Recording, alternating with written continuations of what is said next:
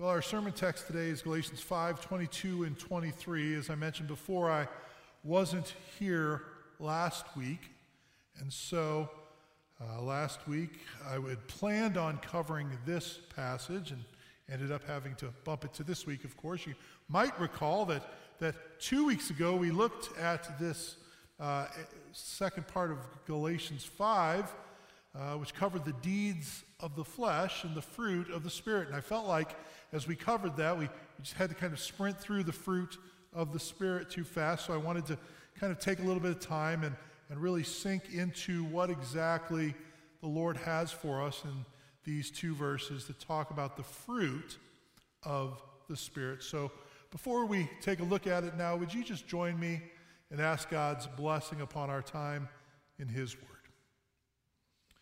Heavenly Father, we turn to you and to your word now because we know that it is in your word that we see your will.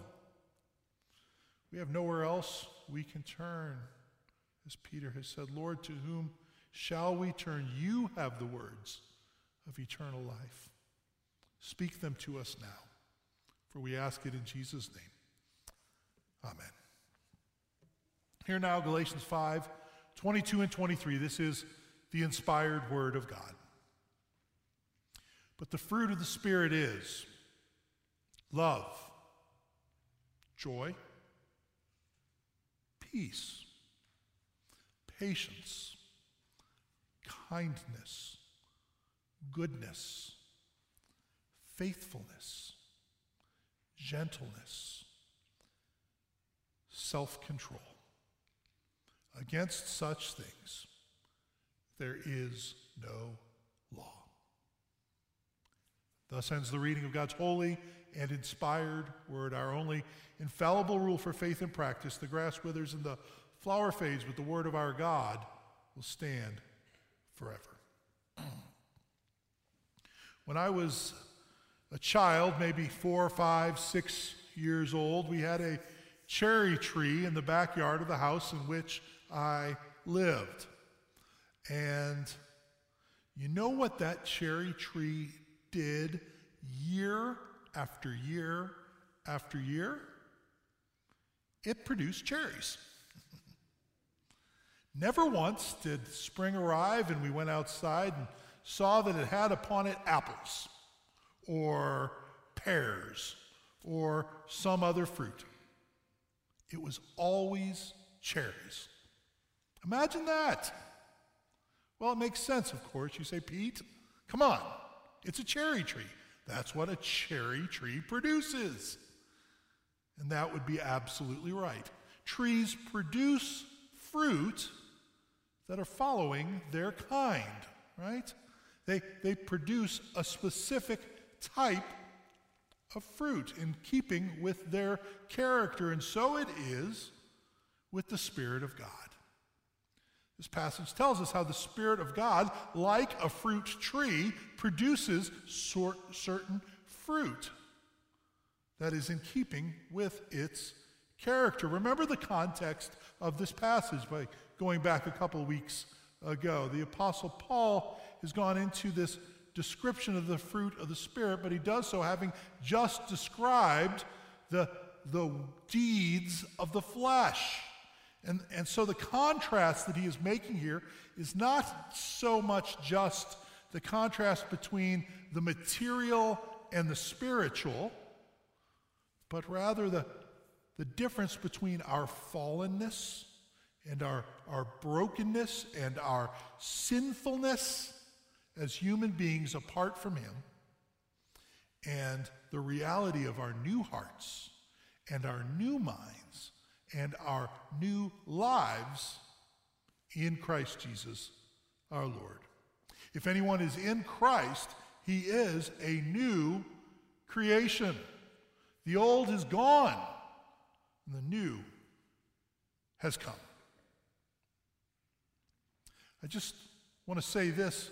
First of all, we need to remember as we go through this passage that it's not a matter of being immediately perfected. We will, to varying degrees at varying times, see the Spirit's fruit produced in us. It's not a matter of saying, okay, you have to reach this level. And at that level, you have reached spirituality, right? That's not what it's saying. But rather, the idea is that it's not a performance-based thing where we have to reach a level, but rather we should be seeing the Spirit more and more leading us and directing us so that this type of fruit is being produced in us. If we are willfully, unrepentantly clinging to our sin, it is evidence that we are walking in the flesh and not walking in the Spirit. But for those who belong to Christ, whose Spirit indwells them, they should be able to say with Paul to greater and greater and greater degree what he says earlier in Galatians 2. It is no longer I who live, but Christ who lives in me. In the life I now live in the flesh, I live by faith in the Son of God, who loved me and gave himself up for me. Once again, this list is not an exhaustive list either. It's not everything that the Spirit produces in our life, and it's not a matter of it always producing these things in life, but it's important that we understand that it's not the fruits, plural, of the Spirit. It's not an a la carte thing, right, where you say, well, I'll take a little bit of this one and a little bit of this one and neglect the others. Rather, this is the fruit that is produced by the Spirit, and it has all these different aspects. As one commentator put it, these virtues are not 9 different gems, but 9 different facets of the same dazzling jewel. And we should see these things produced in us by the Spirit of God. And the reason the Spirit produces these things is that these things tell us about the character of God as manifested in the person of Christ Jesus our Lord. And it's just like Jesus said in John 15, I am the vine and you are the branches. We are interwoven with him, connected to him, so that out of the nutrients that he provides us, we will grow. And so, as the Spirit binds us together, united to Christ, we see the Spirit's fruit produced in us. First, in this one aspect, love. Did you see the commercial during the Super Bowl that by New York Life?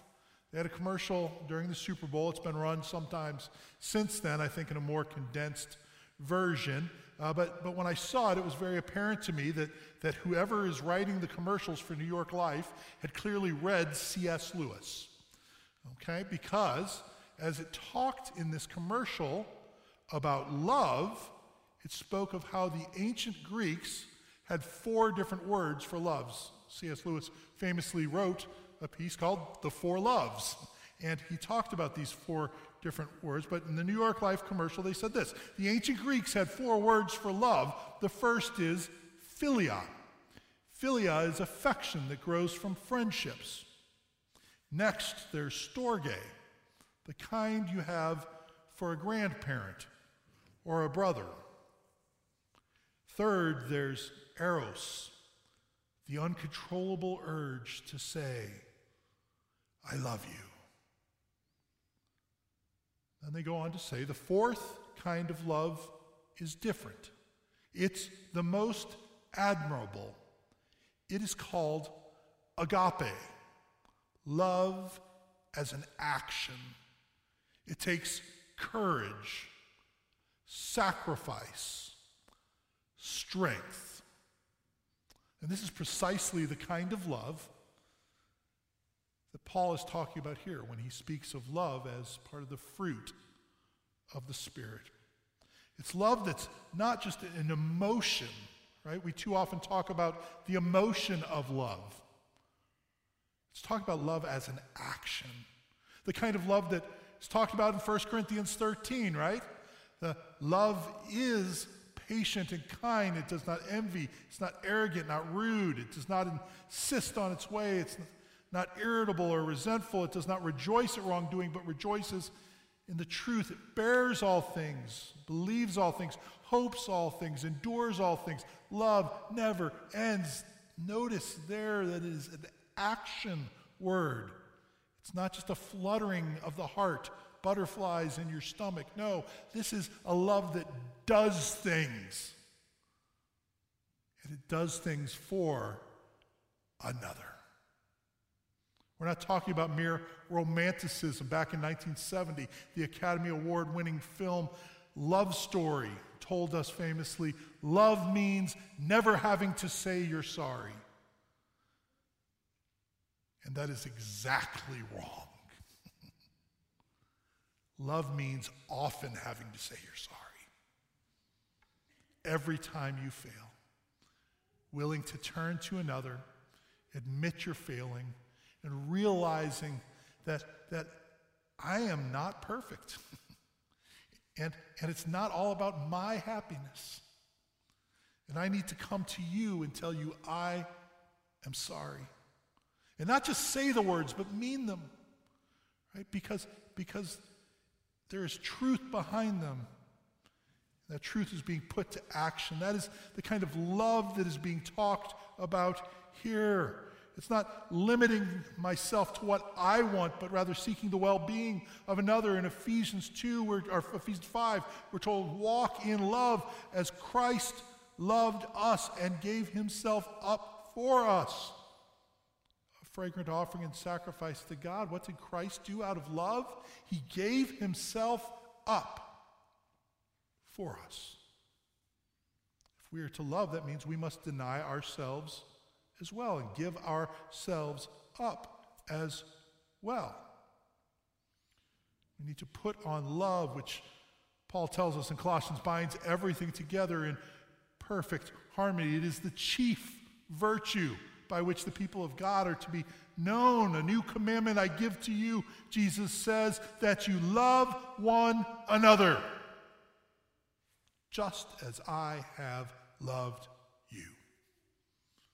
By this, all people will know that you are my disciples.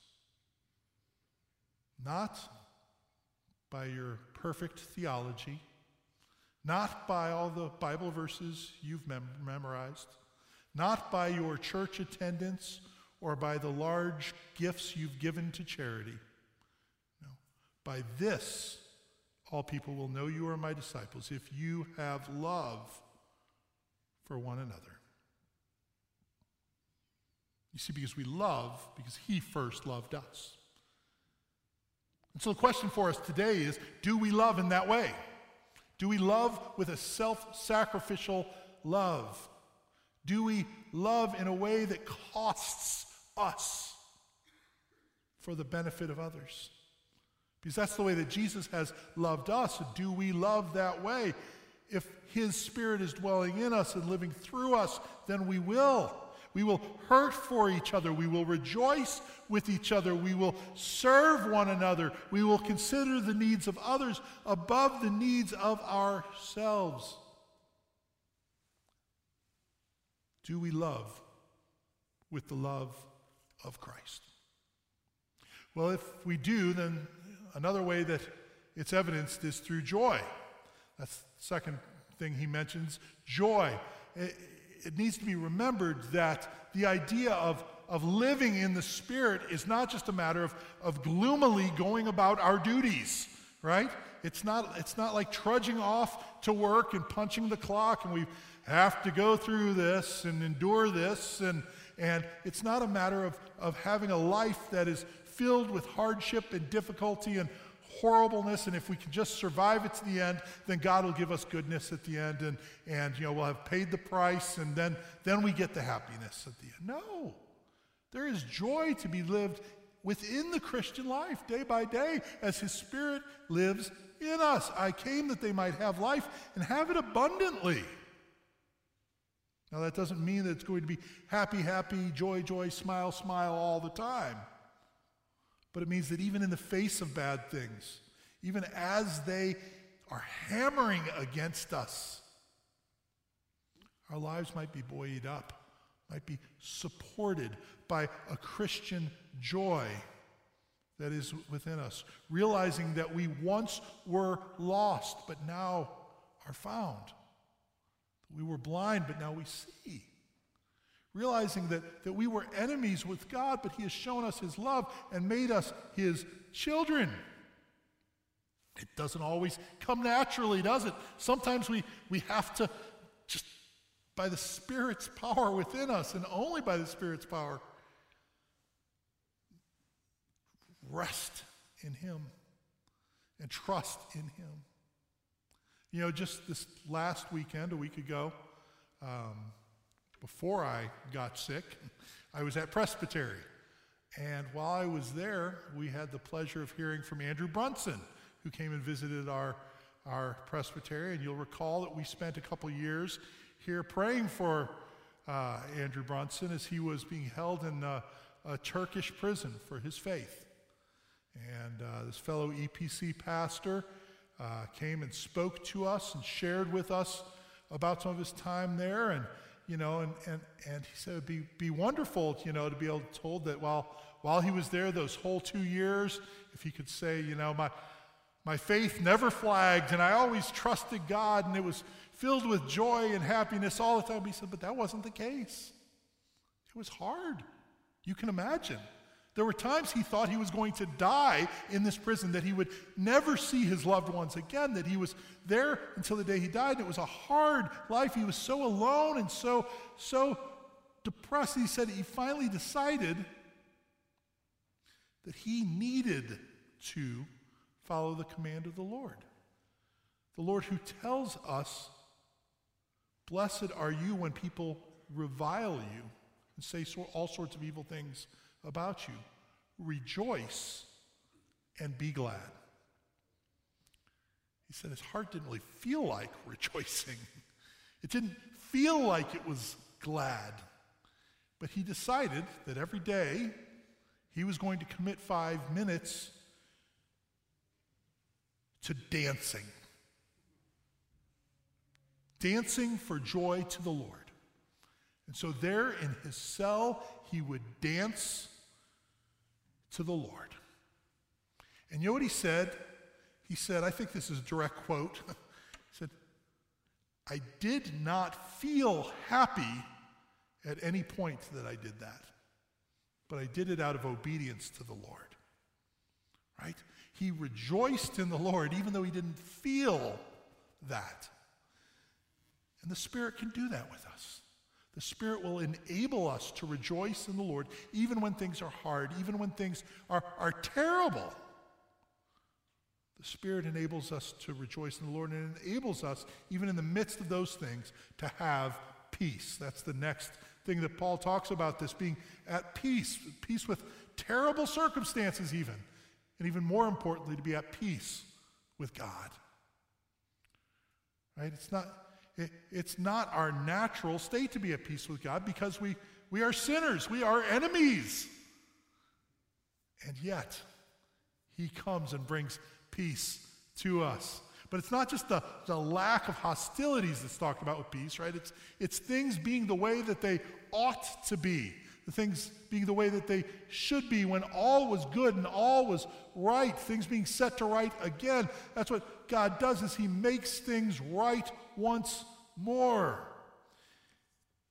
And so there is a tearing down of that dividing wall of hostility between God and man, and also between us and others. And things are brought into alignment with how they should be. This does not mean there will be no turmoil, but it means that ultimately God is in the business of setting all things right. Jesus is the Prince of Peace, of whom Isaiah foretold.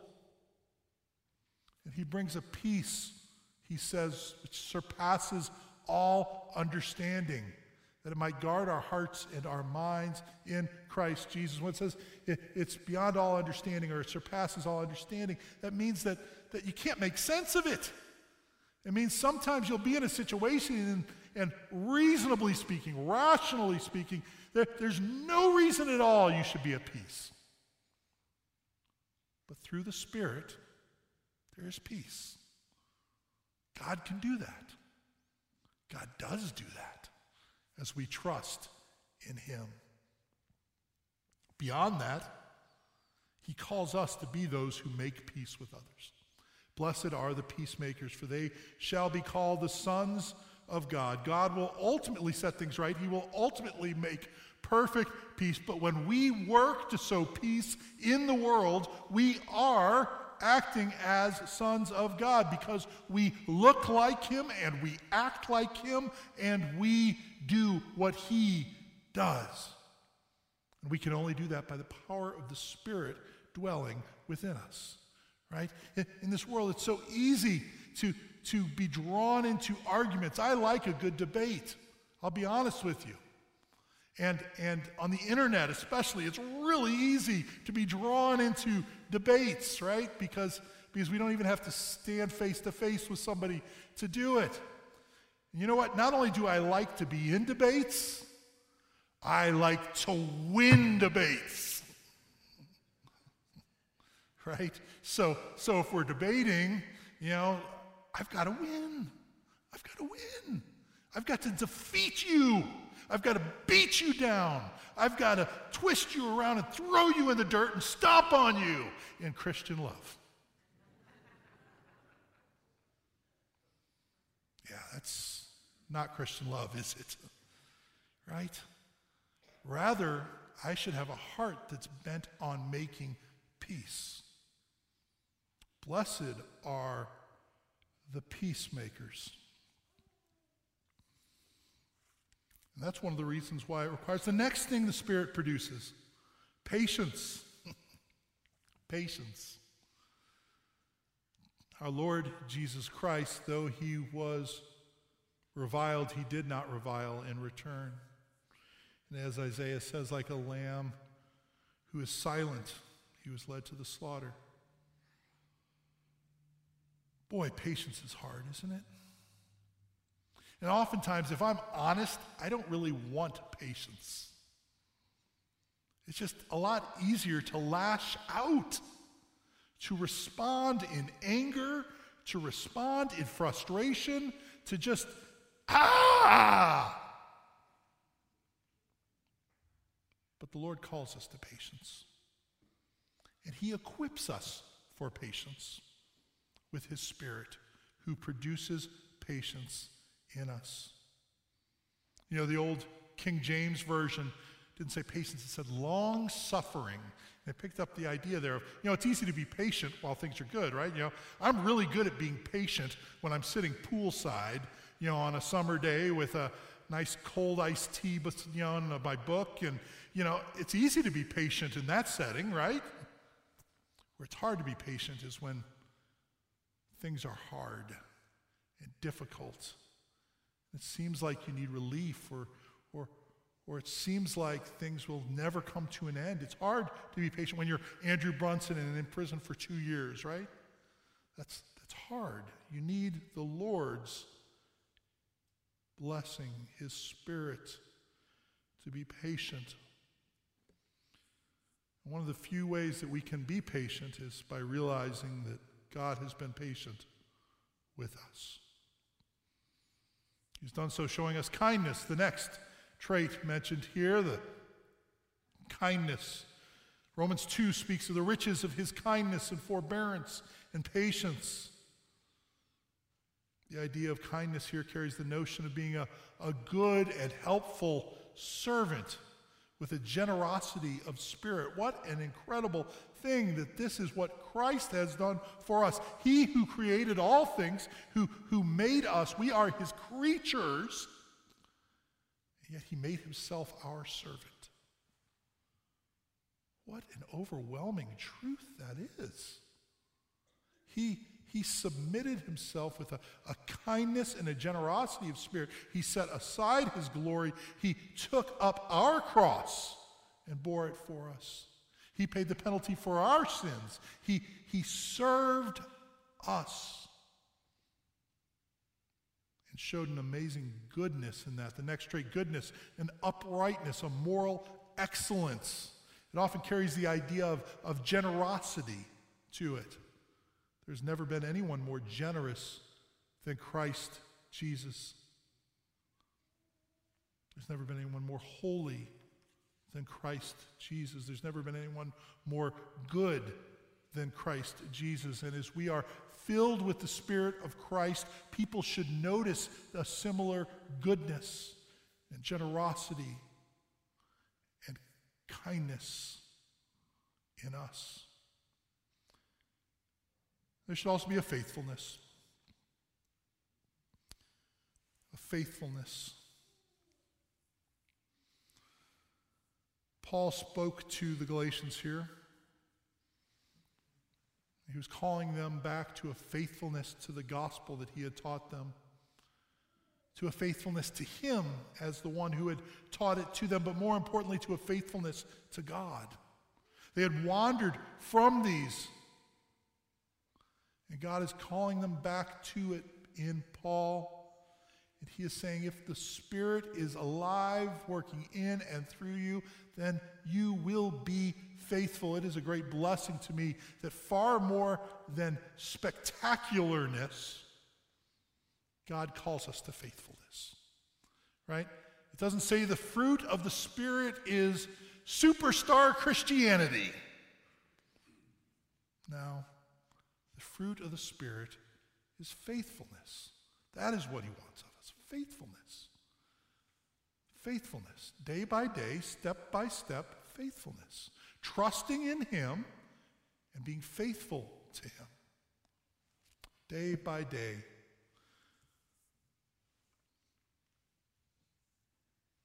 The last two go together.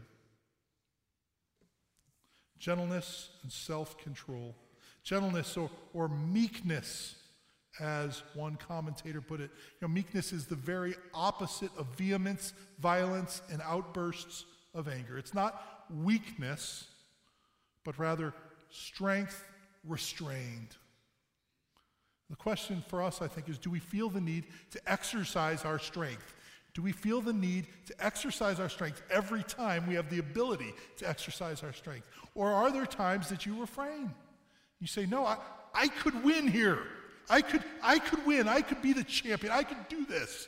I could beat you. I could accomplish this, but for the sake of another, I will step back and not exercise that strength. Do we do that enough? I would argue we don't.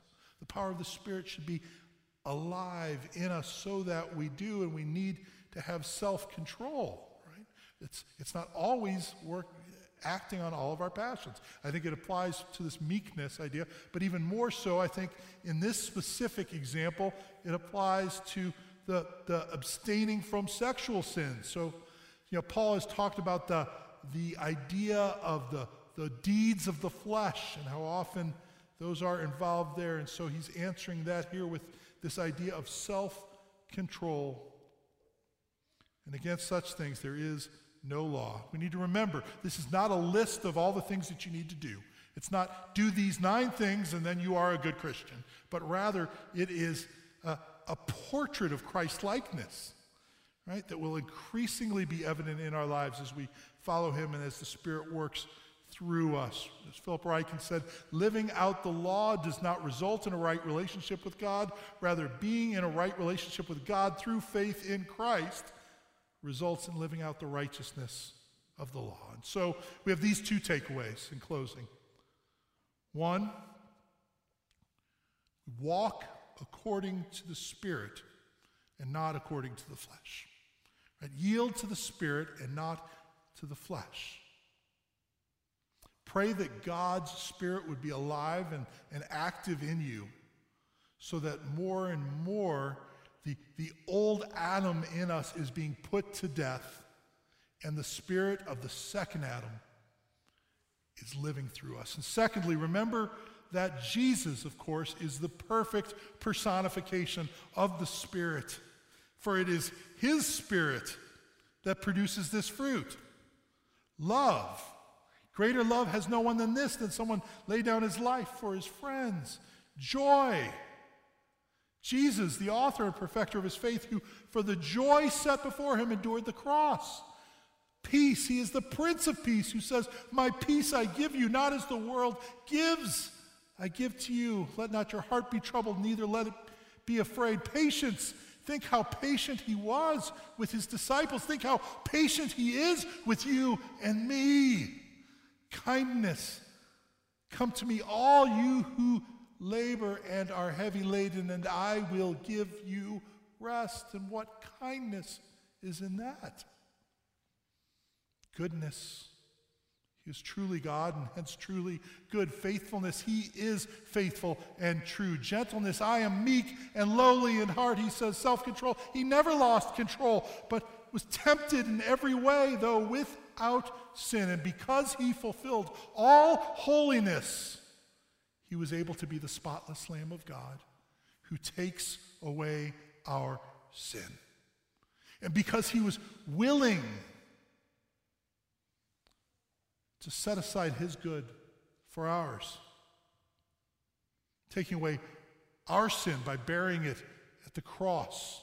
Our sins are nailed to the cross, and I count them no more. Praise the Lord, O my soul.